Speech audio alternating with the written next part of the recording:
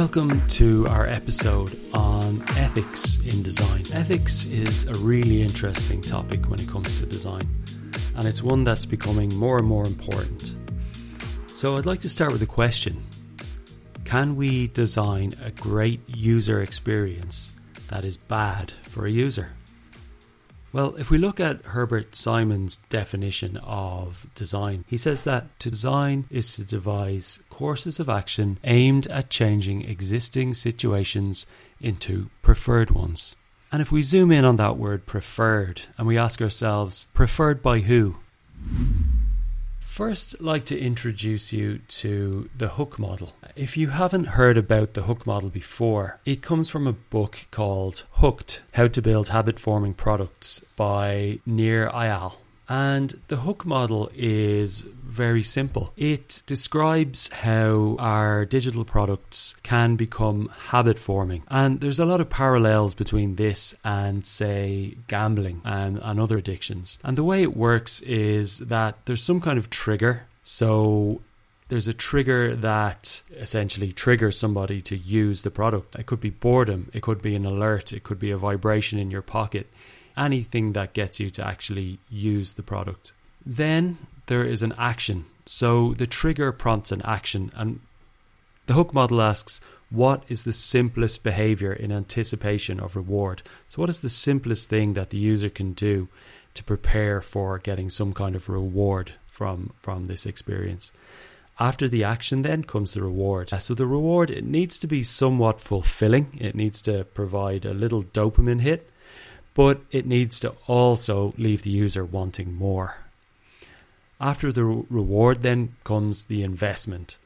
We've been rewarded and we've done a little bit of work, and this will increase the likelihood of returning. So for example, if you take something like Instagram and you think about uploading a photograph and getting a like, the more you invest in the product, the more triggers that will happen, and the more it'll hook you back into the system. Now, if you think about other products that are maybe, not so good for our health, things like cigarettes. Packets now come with warnings. So, there's health warnings. There's pretty gruesome photographs showing pretty disturbing images to try and put people off using things like cigarettes. And if you look at the alcohol industry, there's no real regulation on alcohol advertising. But what the alcohol companies have done is this kind of self-regulation where they put a set of rules on themselves to, I suppose, promote responsible behavior.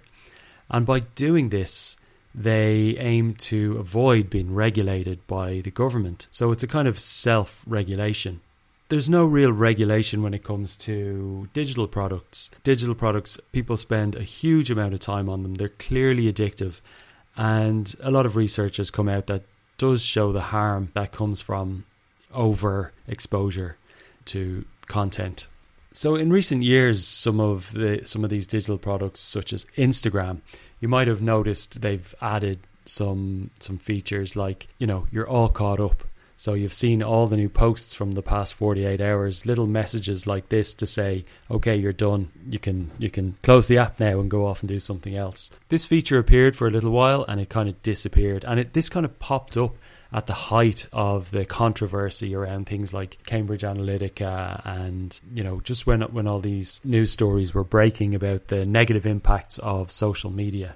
You've probably also seen on your device there's things like screen time, where you can go and you can see how much time you've spent on your phone using different apps.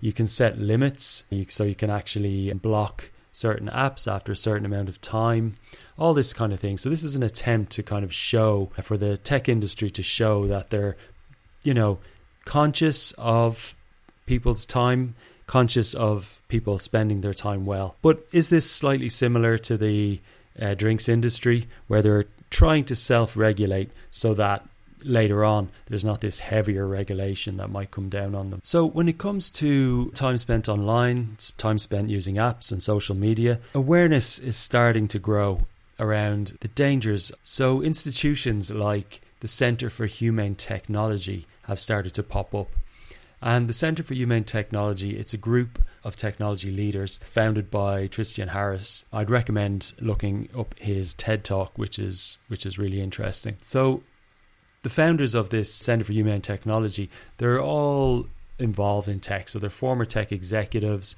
and they're activists. They're working towards creating a more ethical technology ecosystem. So it was founded in around 2018, and the goal was to reverse the harm that's being caused by technology and promoting the positive aspects of technology for society. So what do they do? So they focus on various initiatives, and what they're aiming to do is create a more responsible and ethical technology industry. Some of their initiatives include advocating for technology that prioritizes human well-being. So, up until now, all the incentives have been around engagement and getting more time, getting people to spend more time using these apps. Now they are advocating about changing what success looks like and advocating for not just maximizing profits. They're partnering with tech companies to help them design products that promote well-being and encourage healthy habits. And then they're working with educators to equip their students with the skills and the knowledge that they need to use technology more responsibly. As well as that, they're aiming to educate designers to be more aware of what they're designing and how to make sure that they take all of this important stuff into consideration when they're creating products and services. So, what impact has the centre had so far? Well, since its founding, it's made significant strides in promoting ethical and responsible technology practices.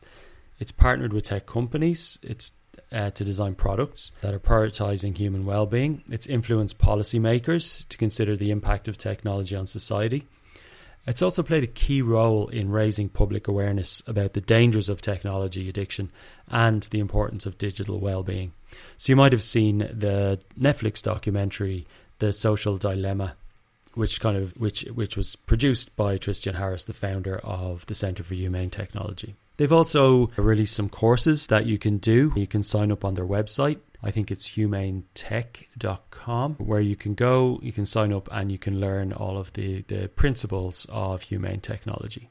So when you think about designing and keeping ethics in mind, you got to think about kind of two sides of the coin. So there is harm caused by unethical design. So technology or misuse of technology can hurt people. So it can hurt people physically.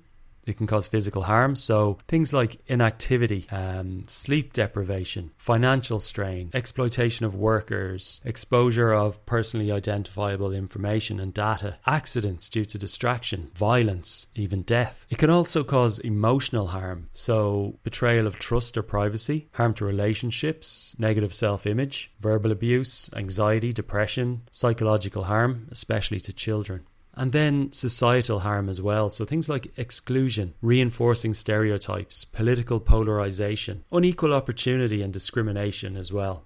So why do tech companies produce products that have all of these negative effects?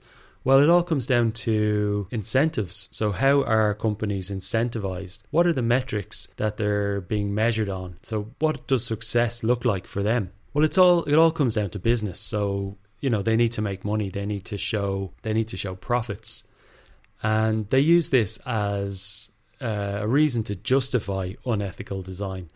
So things like engagement and revenue and seeing charts and graphs going up and to the right, this is seen as success. Things like science, collecting all this data. There's this kind of belief that, we can never have enough data. So they're constantly gathering it. Automation and scale as well. So, creating one design to fit every situation forever and not taking the nuances into account. Putting themselves across as neutral as well, so saying that they don't really have a point of view.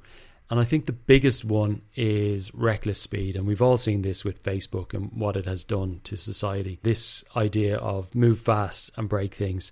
Well, this ideology has actually, encouraged people to move fast and actually break things, actually in some ways destroy democracy. So what can we do about this? Well, I suppose just by being aware of the unintended consequences of creating software, when scaled to hundreds, thousands, or even millions of people, just being aware of the effect that it can have. It also helps to have a bit of a framework to work around. So just something to create a shared understanding amongst teams. When you're creating a product or service, can you have some kind of a checklist that you can work through and really think about the unintended consequences that could come up with what you design? Companies like Spotify and others have started to create some of these frameworks. So Spotify's ethics assessment, it breaks it down into categories, and it gives you an opportunity to brainstorm examples of how these things might encourage or cause these effects. It also allows you to rate or score what level, so what chance of these effects happening and what level of concern you may have. Let's take an example. So a potential effect of a product that you're designing could be accidents. So what are the examples of how your product might encourage or cause this? If you think of a product like, say, Spotify, it's a music app, and you might be driving and have your sat-nav set up, but you might just dip in to change the song or flick to the next song or find a different artist or something like that. So there's a potential effect. A user tempted to change the music may open the app and have an accident due to distraction. The chance of this effect happening, they could actually be quite high. It really does increase the chances of having an accident. And then if we look at the level of concern, well, it's devastating. It would cause death if there was an accident. So I would say it's a very high level of concern. Think of something maybe like sleep deprivation. So let's think of Netflix as an example here. So the potential effect being sleep deprivation. So examples of how your product might encourage or cause this. So we all know Netflix has this auto play, start the next episode. Now, if you're watching Netflix and it's 11:30, 12 o'clock at night, the episode stops on a cliffhanger and the next episode is just about to play automatically. It's so tempting to stay and watch the next episode. Now, you could put that down to, we should all have self-control, but these companies, they're using our behavioral traits against us in a way. So people are very likely to keep watching if it's presented to them in this way. So the chance of the effect are quite high. And I know I've done it, many times. The level of concern, I suppose sleep deprivation it's a huge factor in people's mental health, their productivity, all of these things.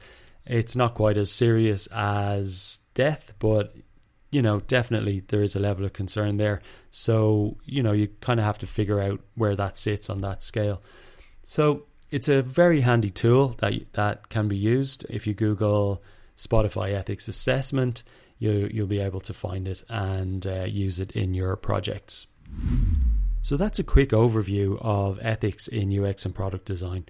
There's probably a lot more we could dig into, but we're just going to leave it there. So I would highly encourage you to keep ethics top of mind while designing. Use these frameworks. Do the Centre for Humane Technology course if you can. Watch Tristan Harris's videos on YouTube, his TED Talks. Watch The Social Dilemma. And think about the harm and question the incentives for the decision making. So that's it for this episode. Thank you so much for listening, and we'll see you soon.